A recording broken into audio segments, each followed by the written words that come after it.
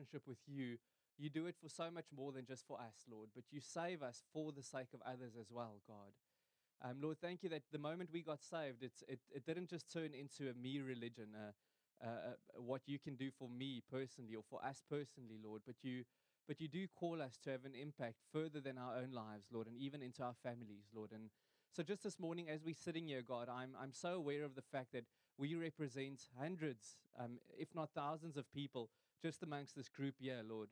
And I'm thinking of your disciples, a small group of 120, but the work that you did in them overflowed into us even sitting here this morning, Lord. So I do pray, not because of wise and eloquent words, God, but because of a work of your Spirit, that you would work in us so much this morning that it would flow over into the people around us. In the name of Jesus. Everyone said, Amen. Right, so as I said, I want to speak about faithful family, but it is important to actually start with recognizing the fact that when each of us got saved, the beautiful thing that God did is whether you come from a broken family or you come from quite a perfect family, which I don't think exists. I thought it exists, but I've noticed in spending time with people and pastoring people that even the families who look the most sorted out and with the least problems, all families to an extent actually have problems. And the thing is, what happens in your family and the way that you grow up actually has a massive influence on who you are as a person. To an extent, your circumstances do influence a little bit of who you are. Maybe not completely, but it does have an influence on who you are. But the beautiful thing about our God is that He didn't only create us to have physical family, but we need to start by recognizing that He created us to have spiritual family as well. And for many of us sitting here, I know some of you are new, some of you are just looking in or visiting or are a little bit maybe on the periphery of this family called Josh Gen. But I do want to say this morning that we believe that church is not a service that you walk into and walk out of. That's not what it's about. Church is not about this morning. It's not about a Sunday primarily. It's not even about a Wednesday for all the good Christians that go to community on a Wednesday evening. It's not about that. It's really about finding spiritual family, finding people who share common interest, and that common interest, the common ground that we share, is Jesus Christ. And what God does is, every person, which doesn't matter what family you come out of, the normal Christian birth and the normal Christian life is supposed to not be in isolation, but it's supposed to come into spiritual family. And I believe that as we get saved and as we come into spiritual family, there's a redeeming aspect, actually, of the other things that we might have experienced, the bad that we might have experienced in our lives. And God comes into the church, the broken church, must be said. The church with flaws, must be said. But a church who's really trying, and church that's trying to be family, and He redeems some of the flaws that we might have experienced in our physical families. And that's the beauty of God's plan, right? And we've got so many Christians today who think that they can be Christians in isolation. And I want to say that is one of the most unbiblical things that you can find. A Christian in isolation is a very unhealthy Christian. The way that God intended it is He wants to take you and place you in family when you get saved. And I'm hoping it's probably to differing degrees, but that when you look around at the people here with you this morning, that you would have an experience of spiritual family. Maybe not as much as we can, we're still growing and we'll still give ourselves to it, but that you would have an experience of spiritual family and that this would be a little bit of a taste of heaven, actually. I know my preaching might not be a taste of heaven, but just the family, a little bit of a taste of heaven that we could experience, because one day in heaven, God is going to unite us to such an extent that we really are family. We will be closer than our physical families when we get to heaven. And God has destined it that when we become Christians, that He places us and He gives us a little bit of a taste of heaven, a little bit of the unity that transcends natural borders, that goes from black to white to colored to Asian to color to everything in between, right? I'm it transcends all of those things. It transcends rich and it transcends poor. It transcends classes. It transcends age. And it's a little bit of a taste of heaven that we get to experience in the church. And it's this beautiful thing in Matthew 19, verse 29. God says that when we become followers and we give things up for Him, He promises us that not only will you have your physical family, but I will give you something in spiritual family. You can put that scripture up. I read out of the translation Jesus reads out of. That's the ESV, but you guys have only got the NIV here. So it says, and everyone who has left houses or brothers or sisters or father or mother or children. Listen, it's physical family. Even in leaving your physical family, maybe making sacrifices because they don't follow the Jesus that you're following. They might say they follow Jesus, but they might not be like you are. If you do those things, if you leave those things, and even fields, maybe houses, maybe towns, maybe an income, for my sake, will receive 100 times as much and will inherit eternal life. So the scripture is saying, yes, you'll inherit eternal life, but actually you'll receive 100 times as much. Meaning, when I offer up anything in this life, God richly blesses me with new fathers, 100 times more, new brothers, new sisters, new awkward cousins. He does that. He blesses us with those things, and that is the beauty of spiritual family. And I'm really hoping this morning that you will give yourself to become part of a spiritual family and not just a church that you attend, because it's the most beautiful thing that you will experience is the house of Jesus, is coming into that, and that's the promise that he actually gives us. So he gives us spiritual family, but as I prayed earlier, God is really clever, but he doesn't leave it there. It's almost like he does this, if I can use my hands to explain. He takes us from a natural family, broken, healthy, anything in between. He takes us from that. We get saved, and he places us in spiritual family. And if you're in a healthy church, something of a redeeming aspect is supposed to happen there. Something of that adding of brothers and sisters and fields and all of those things is supposed to happen there, because what's in my fridge is supposed to be in your fridge in a sense, especially with you guys in AM, because the students with us have nothing in their fridges. So, but something of that redeeming aspect has to happen, where God takes you out of that family and he places you in spiritual family, and he does something in your heart. He does a work of healing. He did for me. And then what God does, I'm going to show you in the next scripture, is he wants to take what he does here and he wants to flow it back into your natural family. So he takes you from there, puts you in there, and then lets it flow back in there. That is the heart of God, and that's what I want you to have faith for this morning. Faith for your family. Noah is an incredible example, actually, in Genesis 6, verse 18, if you can read that. So Noah is the one that God actually saves. He's the one that sees the vision, build this ark, and the ark represents salvation in a sense. He is going to be saved from the destruction that comes into the world. And so Noah, in a sense, it's a picture of salvation in the Old Testament.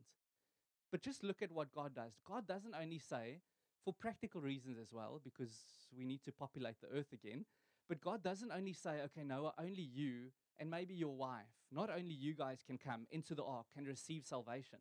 But if you can put the Genesis scripture up, it says, but I will establish my covenant with you, Noah, and you will enter the ark, you and your sons and your wife and your sons' wives with you. I think that's the end of it. So what God does is he says, yes, I will give you salvation, but I will let your salvation even influence. And in a sense, if I put you on the ark, I want me putting you on the ark to pull others within that ark with you, to pull others into salvation, to pull others into healthy Christianity.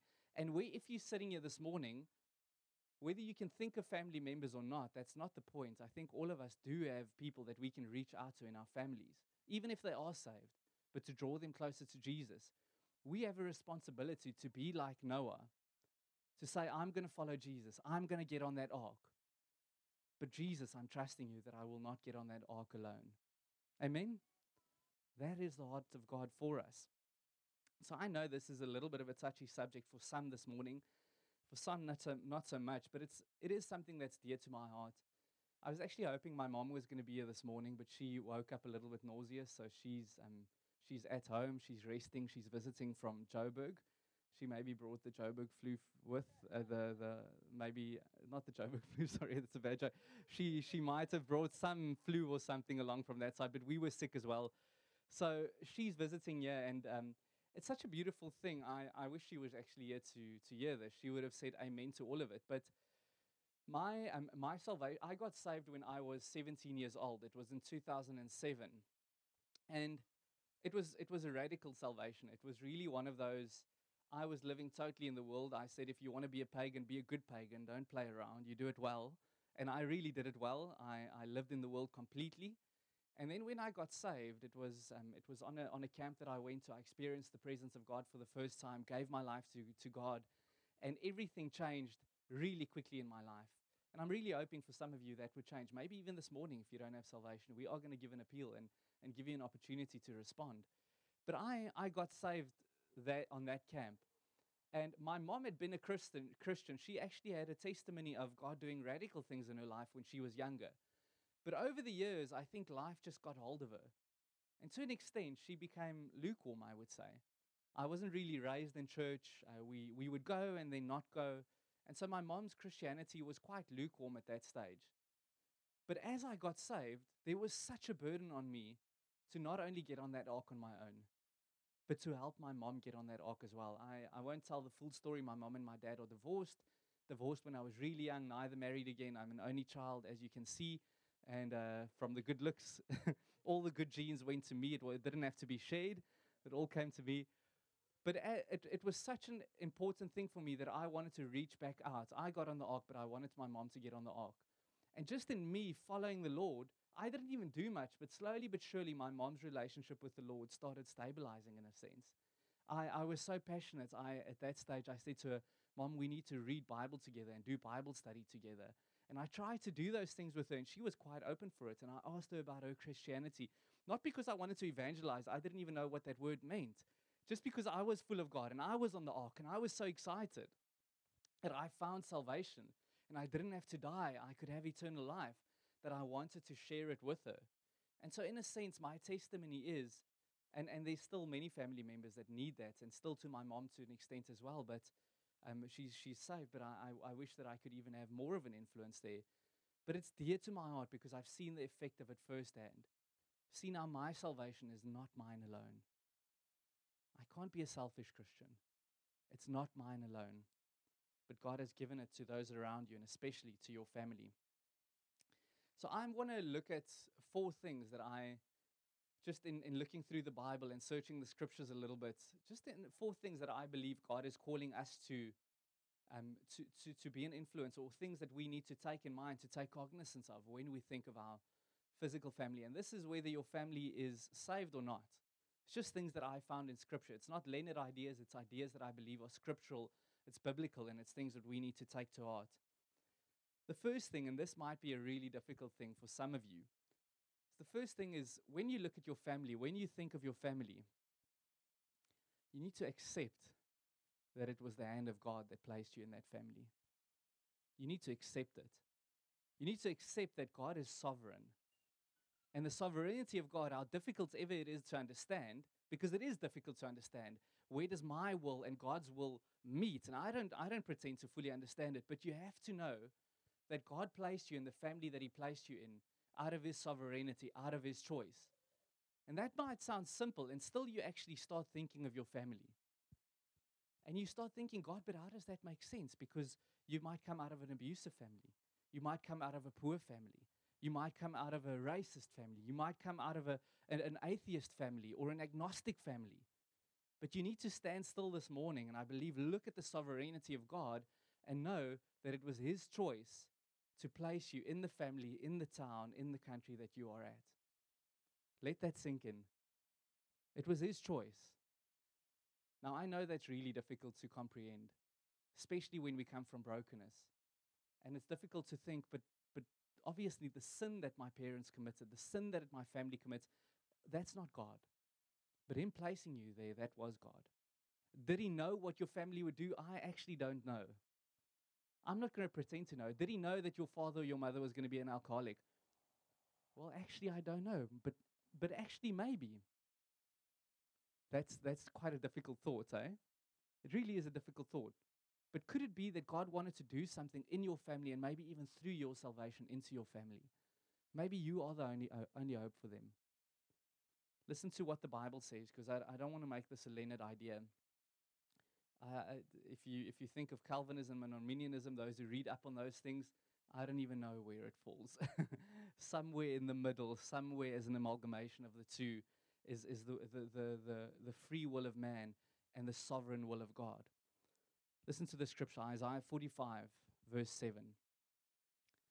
Listen, God says this, I, the Lord, form the light and create darkness. I bring prosperity and create disaster. Can you imagine that even the God that you serve can create disaster? I may be breaking the box of Jesus that you have, but maybe it needs to be broken. Maybe it needs to be broken. Maybe you're serving a figment of your imagination where God only gives the good, but he can't even use the bad to form you. But I believe that he can. And create disaster. I, the Lord, do all these things. Verse 8. You heavens above, God commands the heavens, rain down righteousness. Let the clouds shower it down. Let the earth open wide. Let salvation spring up. It's God that brings salvation. It's not your choice primarily. You respond to what he did. Next verse. Let righteousness grow with it. I, the Lord, have created it. Next one. Woe to him who quarrels with his maker. Meaning, don't quarrel with God. He does all of these things. He is sovereign. To him who is but a potsherd. Shard, English people? Eh? Shard. Okay. A potsherd. Why don't they make it with an A? English doesn't make sense, all right? But a potsherd. It's the NIV. I told you guys. It's probably wrong. To him who is but a potsherd, among the potsherds on the ground. Meaning we are but a potsherd. It sounds weird. What does my translation say? A pot among earthen pots. Okay, that is a bit complicated. Does the clay say to the potter, what are you making? Does your work say he has no hands? And I think there's maybe one verse. Woe to him who says to his father, what have you begotten? Or to his mother, what have you brought to birth? What the scripture is saying is it's actually a subtle rebuke to us to say, know your place. Know your place. You might think that God made a mistake. God didn't make a mistake. He didn't make a mistake in forming you. He didn't make a mistake in placing you in the family that you're in. Whether it makes sense or not, whether there's brokenness or not, I honestly don't know where the will of God and where the sinfulness of people comes in. I don't know. But what I do know is I need to make peace with the fact that God has put me where God has put me. Can't run away from it. I think the best way for me to understand it is we do have 2 little girls now. And this is a little bit to come. But I know that when I look at some of my friends and we're at the stage where when we go away with friends, we want to go away with friends. But the problem is we 8 friends that want to go away, and with that comes 8 children. And it's that chaotic time of life where it's just difficult. And it's from our little babies to kids who are in primary school. So it's a bit of an array. And what I've seen with children is they come to a point, I don't know if you've seen it, the older parents, they get to the why phase. Why? You don't eat that. Why? Because I say so, right? Because it's going to hurt your tummy. Why? Because it's not food. Why? You've seen children do that. And I'm aware of the fact that our 2 ones are going to get to the why phase. And that really is a difficult thing because some things are just beyond their comprehension. For example, if, for instance, we want to put our little girls to bed. Now, sleep is something that we've sort of said bye to. Now, last night we hardly slept. It was a horrible evening. And it's that difficult thing. So I want to do everything in my power to let the girls sleep, especially when they're a bit older. Now they need to feed at night. Later on, we can close the door. The doctor said to her, she has twin girls, asked her, when did your children sleep through for the first time? She said, when we put off the baby monitor. So it's just a joke. One day they will sleep through. One day we'll get there. And I want to do everything in my power to get them to sleep through, right? I don't want to mess with it. I'm obviously not going to give them coffee. That's one day. But I don't even want to give them sugar. And when they get to the Y phase, that is going to be difficult. Daddy, can I have some Coke? It's 8 o'clock in the evening. No. Why? Because Coke has sugar in. Why? Because it tastes good. Why? Doesn't matter. But Daddy, why can't I have it? In my mind, what I'm thinking is sugar is going to push up your sugar levels in your body, right? I know that. As far as I understand, your sugar levels need to regulate. I think if you know I'm incorrect, just pretend I'm right here. But I think there's a little bit of adrenaline that actually gets released in children when the sugar levels try to regulate, and that's not good. I see a few looks, so I'm probably wrong. That's as far as I understand it. The point is just stuff happens in your body that I might understand. If you're a doctor or you're a pharmacist or you study biology, you might understand it even far better than I do. And in your mind, you've got a long list of what actually happens in the child's body. But if I had to try and sit down with that child and explain why they can't have Coke, it is physically impossible to explain the real reason. Am I right? So what do I say? No. Why? No. That's all I say. Because my thinking is far removed from the thinking of a child. My thinking is above the thinking of a child. Maybe one day they'll get there, but they'll never be able to comprehend at the level that I comprehend at this stage of their lives, especially when they're young. And if that's the case with me and my children, how much more between me and God? The God who created. We will never understand everything that God does. We will never understand the why of family, the why of abuse, the why of difficulties. We won't understand all of those things. But sometimes, all we need to know is God just says, because I chose so. Because I chose so. And you need to find solace in the fact that whichever family you come out of, firstly, because God chose so. Can I get an amen? Because God chose so. The Bible says in Isaiah 55, verse 8 to 9, "For my thoughts are not your thoughts, neither are my ways your ways, declares the Lord. For as the heavens are higher than the earth, so are my ways higher than your ways, and my thoughts than your thoughts." God's thoughts transcend our thoughts. We will never fully understand. So have peace with the fact that your birth was planned by God. So we spoke to my wife and I had time with a young lady a short while ago struggling with depression and eating disorders and a bunch of things. And she said she feels it's so unfair because she did not choose to be born. And now she's a Christian and she knows she's not allowed to end her life. And she feels stuck. She said she's angry with God because he chose for her to be born. It wasn't her choice. She feels that's unfair. I want to say, I wish she was here. I would have said to her, have peace. In God's sovereignty, he chose for you to be here. He has a plan. He knows what he's doing. Find him. He has a plan. He chose for each of you to sit here. He chose for you to be born where you're born. For me, that's a little bit more difficult than most of you because I was born in Boksburg. That doesn't make sense at all. But God knows what he's doing. Your mother was chosen by God. Some that's a nice thought. For some, that's really a difficult thought, actually. Your father was chosen for you by God. Your brothers and your sisters, they were chosen for you by God. Your uncles, your aunts, they were chosen for you by God. Was there abuse? Maybe. But still, God placed you there. There might be some questions after this. I'm thinking, for some it's easy, but I know some of you come out of really abusive situations, and I don't have the answers, but I know that somehow, somewhere, the hand of God is present there. Secondly,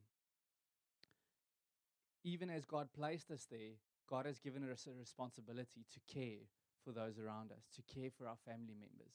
And in caring for them, even physically, we are shining the light of Christ into their lives. And so it's so easy as Christians to think, I'm saved, I go on with my spiritual life. I've got a new spiritual family, I've got a new life, and I just go on. But actually, the Bible makes it clear, and I'm going to read that now, that is severely unchristian. Severely unchristian. You cannot detach yourself from your natural family. It is impossible because God has decreed it to be so. You cannot detach. When I got saved, I 2 years later came to the Western Cape, and I've been here since 2009. So it's been 12, 13 years now that I've been here. For me, it's really sometimes easy to forget about my family. And it's a temptation because over here, things are nice. It's the land of milk and honey. How can it not be nice? It's wonderful. And when I go home, there are problems, and there's difficulties, and a short while ago, there's alcoholism, and there's fighting and bickering and divorce and all of those things. And the easy thing for me to do is go on with my spiritual life and my spiritual family. But that is an unbiblical thing to do, actually. This is one of the most scary scriptures. 1 Timothy 5, verse 8. It's in context of the Bible speaking about how in the church we are to care for widows, but it has a list, not just any widow, widows who have done A, B, and C. People have lost their husbands but are widows for various reasons. We're to care for them. But then actually, it goes on to say that before the church looks after those people, first the natural family needs to step in, whether believers or unbelievers. So the Bible places such an emphasis on the fact that we are to care for each other. Listen to this scary scripture. 1 Timothy 5 verse 8. But if anyone does not provide for his relatives, and especially for members of his own household, he has denied the faith and is worse than an unbeliever. Paul's not saying you become an unbeliever. He's saying your actions are sub-Christian, but actually not that. It's actually sub-pagan. It's sub-unbeliever. Saying it's worse than being an unbeliever if you just go on with your life and you forget that you have a responsibility to shine the light of Jesus, even in a physical sense, even with the care that you bring, whether that's emotional, physical, or whichever type of care that you bring into your family. There's a theologian, Michael Eaton, that says the following. A Christian is making a bad mistake if he or she is so spiritual, in inverted commas, as to lose sight of this basic natural obligation. The Christian has two sets of relationships. We relate to people by nature, by birth, meaning your physical family, and we relate to people through common spiritual experience. But, he says, the new spiritual friends are not to replace or displace family obligations. It's unchristian to say that was then and now is now. That's not what Jesus meant when he said, I'm giving you a new family. Providing for needy family members is a basic Christian duty, says this theologian. And I want to say to him, according to the Bible, amen. Amen. It really is so. We are to look after those around us. And so what I found so many people to do is, and I might be stepping on some of your toes, but thankfully I don't know. I don't know any of your bank accounts, so I just have no clue. But what I found people do is, and that's actually where this thing comes in of spiritual and natural family. People say, cool, what I'll do is I've got family members, and I hear this, what Leonard is saying, so I'm not going to give to the church anymore, whether you believe it in tithing or not. I'm gonna take of what I'm giving to the church, and I'm going to give it to my natural family. Actually, what you're saying, it's either or. What the Bible teaches is both. I love my spiritual family as I do my natural family. I love my natural family as I do my spiritual family. And so we've got an obligation to both, actually. I cannot take from the one to give to the other, and vice versa. So for me, when I sit with people, I've sat with so many people. We did a potential leaders training. We're busy doing it now online with some of the people who are away. And we asked many of them, do you tithe? Just for interest sake. Because I want to know, if you're going to come into leadership, where are your finances? Because I do believe that your finances show where your heart is. To a big extent, a massive extent. The Bible speaks about finances more than it speaks about faith and prayer combined. Finances are a massive indicator of what's happening in your heart, what you believe, what you value. And some of them, it was interesting, they said, I tithe when I can, but I give to needy family members. So I want to say, yes, you understand it, but you don't understand it fully. Actually, I believe we are to do both. I personally, I want to give my tithe, and above my tithe, I want to say, God, where is it that I actually need to reach into my family? And that is a really difficult thing, because for many of us, the needs are endless, and you will shipwreck yourself in a sense. You will go bankrupt if you look to an extent. So I do want to say it's with prayer, it's with wisdom, it's not so that they can abuse you.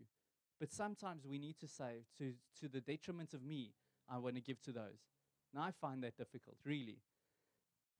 A while ago, Carla and I were reading the scripture, and I got a bit of a fright. I thought, we were sitting there and we're like, oh, shucks.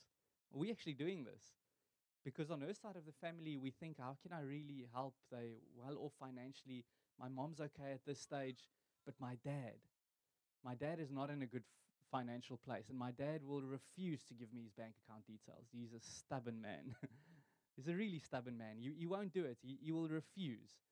So what we did is I went on to check a 60/60. At least I know where he lives. And we put an order in for basic food for him. And we sent it to him. We took an amount and we sent it. And actually, we need to keep doing that every now and then. I'm not going to do it the whole time because I don't know if I can sustain it. But when God lays it on my heart, I do want to reach in. And when he asked me why, because I don't know where my dad stands with the Lord, I've tried to speak to him, but again, it's been difficult. I said to him, we were reading the Bible this morning, and I believe that I can't read the Bible and not obey what it says. So I'm trying to witness even through the physical things that I'm doing. Does that make sense? And that's what we need to do. We need to say, I can't leave the one and go for the other. I need to say, I need to take responsibility for my family because God has placed me there to help. Number 3, you have an obligation as a Christian to cultivate healthy religion. Now, religion has become a swear word, and that's wrong because in the Bible, it's not a swear word. The Bible says true religion is to look after widows and orphans. It's not a negative word in the Bible. What we mean is we mean dead religion when we speak about religion in a negative way. I just feel like if the Bible calls it a positive thing, I'm not going to call it a negative thing, okay? Makes sense, right? But we are to cultivate healthy religion, healthy Christianity. We are to cultivate that in our families. See, I have a friend, his name is Willem, he lives in Ireland now at the moment. He's a pastor's kid. Anyone know a naughty pastor's kid, a naughty PK? Any of you? Okay. There are a few of you. You should know them. They're normally the worst. Willem, I hadn't seen him for a few years. I knew him at school. And Willem is an interesting guy. He got expelled from his first school for hot wiring the tractor. And then and then jumping off of it and letting his friends go, and his friends didn't know how to stop it, so it ran into a ditch, and the tractor literally flipped over. That's why he got expelled. Then he came to us, wasn't accepted, wrote a letter. He's quite a clever bloke. He's an engineer. He was quite a clever bloke, wrote a letter to the principal, said, please, I won't do any of those things. Came the first week he was there. As I said, I was a severe pagan at that stage. We drank together on the school grounds. They came to support my tennis match, but they did it with squeegee bottles with brandy in. And so we got drunk on the school grounds, and we threw a bunch of tables, and we were just very naughty back then. And there were cameras up in the school, little beknownst to us, and we were called in that Monday morning into the headmaster's office. And as the headmaster left the office, Willem stood there. We sang the school anthem that evening while weeing in the gardens. And he stood there and sang the school anthem. So such a naughty guy. The first time I saw him after years was here in Stellenbosch. He came to me. He was so drunk, and he grabbed me around my shoulders, and he said, Lenny, and I could just smell the alcohol. I was saved at that point, and I tried to witness to him. But he's a PK. He's a pastor's kid. His dad is a dominee. He grew up in a religious household, and that is a massive fear for me, massive fear. Because although you might think he does, he doesn't serve the Lord. He's far from the Lord. He's running 180 degrees in the opposite direction of what God is calling him for. And that is such a massive fear for me. And now we've got these 2 little girls, and my biggest prayer for them is, God, please let them not be normal PKs. Let them not be those who don't serve you. My biggest prayer is not for them for financial security going forward. It's not for them for the best husband, although that does play in massively into your spiritual walk as well and into your Christianity. So that is the prayer too. It's not for them to figure out what they want to study one day. That's not the prayer. The prayer is, God, how can I cultivate healthy Christianity into their lives? Please help me, Lord. Please have grace. Please have mercy on me. And I want to say your calling, your obligation as a Christian is God has placed you in your family to be a light and to cultivate healthy Christianity in your family. He's called you to it. If you have children, your primary responsibility for those children is not to care for them financially. It is to bring them to the Lord. God has made you their parents for that reason. That's why he chose you to be their parents. Not to give them money, not to give them an inheritance. Those things are good, but that's not primarily the thing what he's called you for. He's called you to cultivate Christianity in their lives, to teach them the ways of God. If you've got parents who do not serve the Lord and they're open to it, God has placed you there to cultivate healthy Christianity, to say, can we pray together? Can we read Bible together? We need to make places where we serve God together. If you don't plan for it to happen, it's not going to happen. You need to plan for it. Carla and I need to do a little bit better, but we've been trying now lately to read Bible together in the mornings and pray while we're giving the babies milk.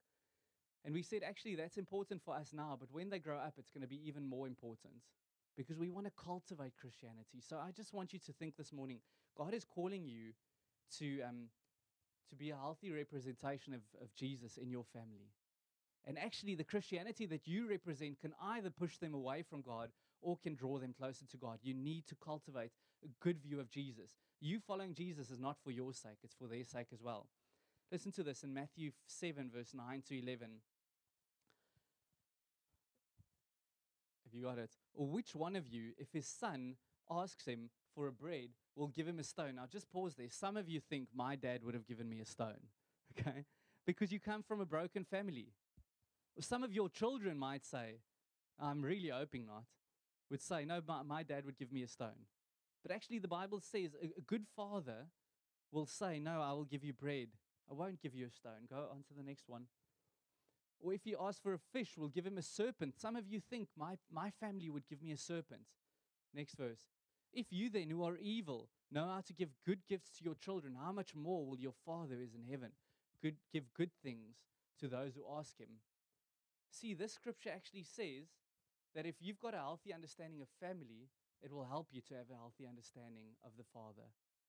If you know that your parents will give you only the best, will love you, will lay their lives down for you, it makes it easier for you to understand that Jesus does the same and more. So you have a responsibility to show Jesus to your family. It's a responsibility. You can't run away from it. To your children, to your uncles, your aunts, all of your family members, you have that responsibility. Finally, the Bible calls you to shine a light into your family situation. Matthew 5, verse 14 to 16 says, you are the light of the world. It's interesting how it doesn't say that Jesus is the light of the world, eh? It says you are the light of the world.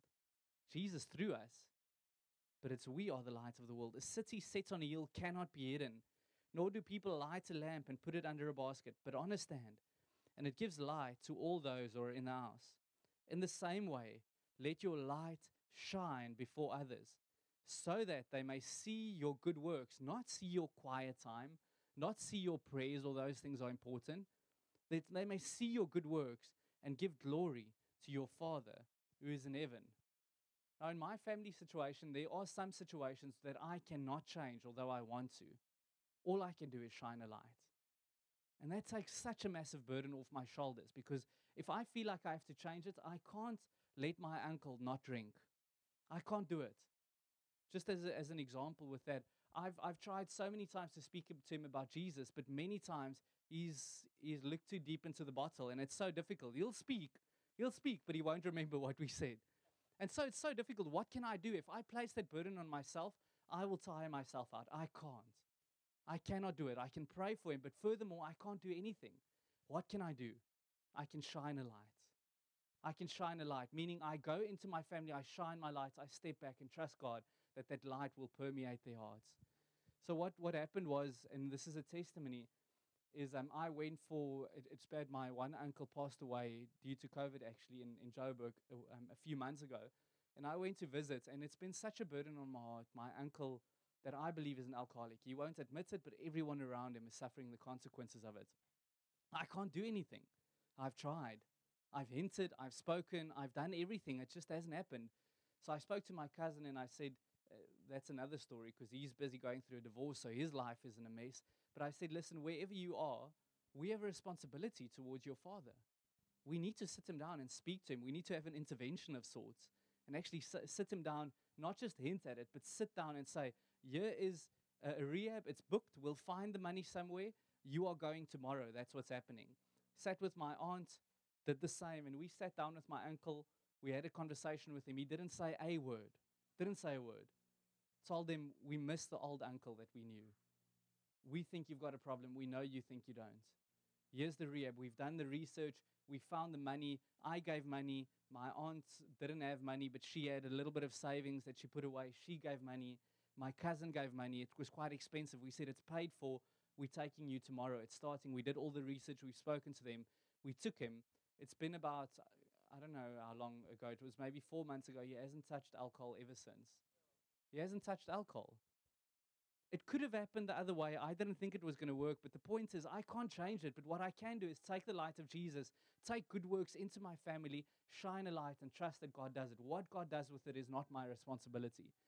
And what I hear from my mom and my aunt is that my uncle is more and more In the evenings, instead of drinking, he's going into the room and he's reading Bible. How beautiful. My cousin went through a divorce situation a couple of years ago, and we tight with our finances because we knew the kids are coming and we're saving up for a few things. But I say to Cuddle, I've got a responsibility. They're going through a divorce. I've never had a good relationship with my cousin. He's like the bully jock of the family, played very good rugby, played provincial rugby and professional rugby, this massive guy, and I'm like the little Leonard that he used to bully. We've never gotten on. But I knew I had a responsibility. I thought, I don't know if I can change it, but I'm going to try. I'm going to pay my own tickets. I'm going to go.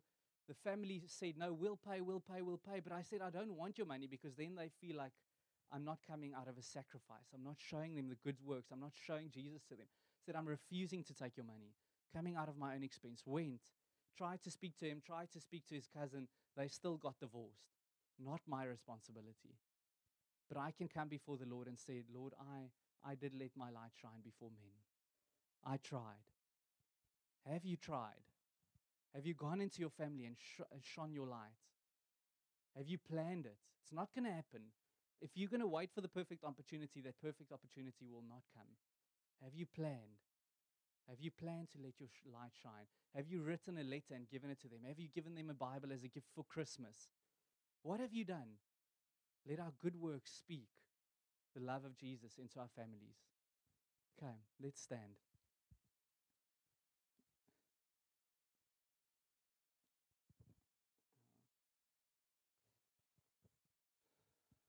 Okay, so just as we end this morning, what I said in the beginning is we represent hundreds of people, actually, hundreds of family members. And yes, this goes into our friendship groups as well, but actually the scriptures I was reading primarily, it speaks about our families and how God is calling us for our families.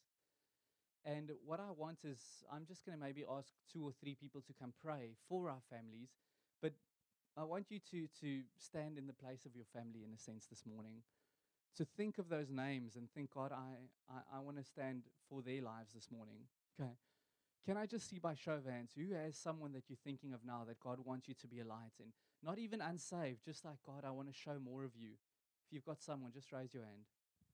Okay. I think it should be all or most of us. So just as we pray, can we close our eyes together? And I'm going to maybe ask, I don't know, Keaton, Dom, Estvan, to just come pray over the mic for us, for our families, and for their salvation or for them coming closer to the Lord. Let's pray. Yeah, Jesus, I bring my family, every one of our families, Lord, I bring it before you, Jesus. And Lord, I know that you love them more than I could ever do, Lord, and that you've even died on the cross for them, Lord, for their salvation, for eternal life, Lord. And Lord, we just bring them before you, Lord, and we trust that you, however you want to use me to be the light there, Lord, but that you would open their eyes, Jesus, that you would be the one softening their hearts, Lord. Yeah, Jesus, we trust you. You alone can do this, Lord, but you want to use us, Lord. You want us to use us to be the light, Lord. Lord, we trust you, Jesus. Yeah, Jesus, I want to thank you this morning for Leonard's message, which is such a life-filled, powerful message, and I feel for some of us very offensive. Some of us who come from very broken homes, Lord. And Jesus, I want to thank you that we have this opportunity to be a bit offended out of our comfort zones, the kind of safety place that we've established for ourselves outside of family. And Lord, I want to pray that as we go into these holiday times, Lord, that we would have the mind of Jesus and the heart of Jesus to lay our lives down and to lay down that comfort and that security that maybe we've spent years building up. Because, Lord, ultimately we live for you and we want to lay our lives down for you, Lord. We don't just want to sing it and read it in front of church, God, but we're here to live it.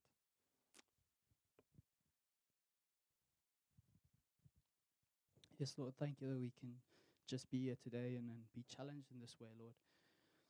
Lord, I ask that you keep us rooted in you. And when we are here, we invest in this family and we invest in you here and we invest in the world that we have here. But we are so so soft, and then we go back to an old place or an old home, that we tend to fall back into old ways. But Lord, that we should stay rooted in you, that our identity remains in you, Lord.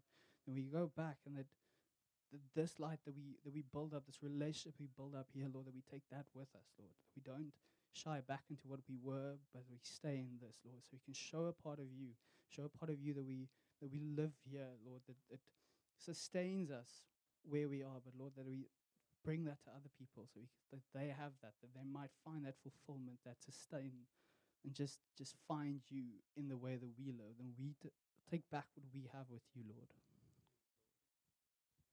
Oh, thank you so much, Lord, that you do call us to be a light, Lord. And but I just want to pray for the first point that I spoke about this morning, Lord, for peace for every person who's found it difficult to think that you could have placed them where you placed them, Lord.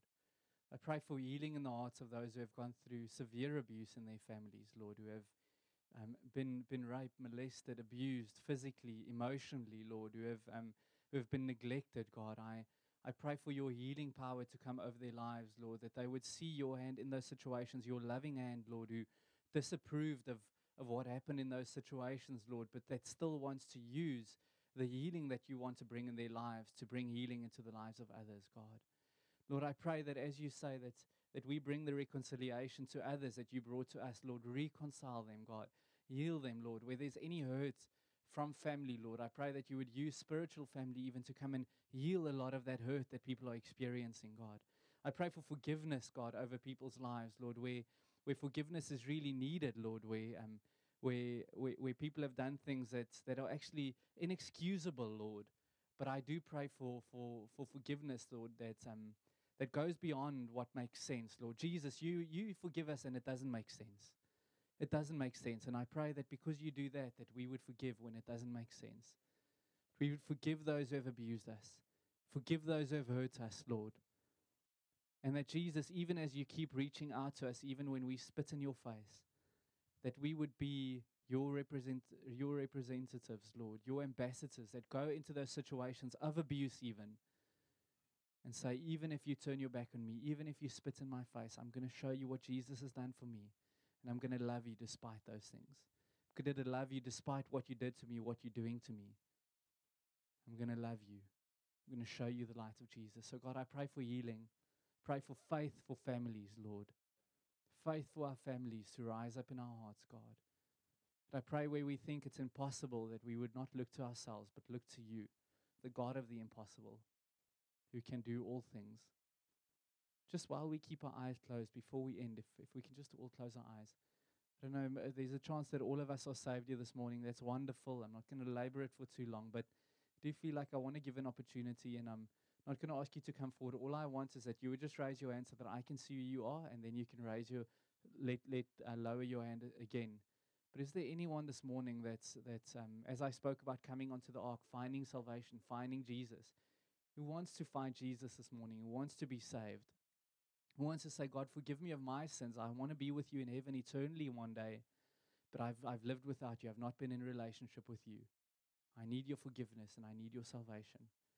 If that's you, if you want to give your life to Jesus, can I just, all the eyes are closed, if you can just raise your hand and just look at me just until I see you, and then you can lower it again. Is there anyone like that?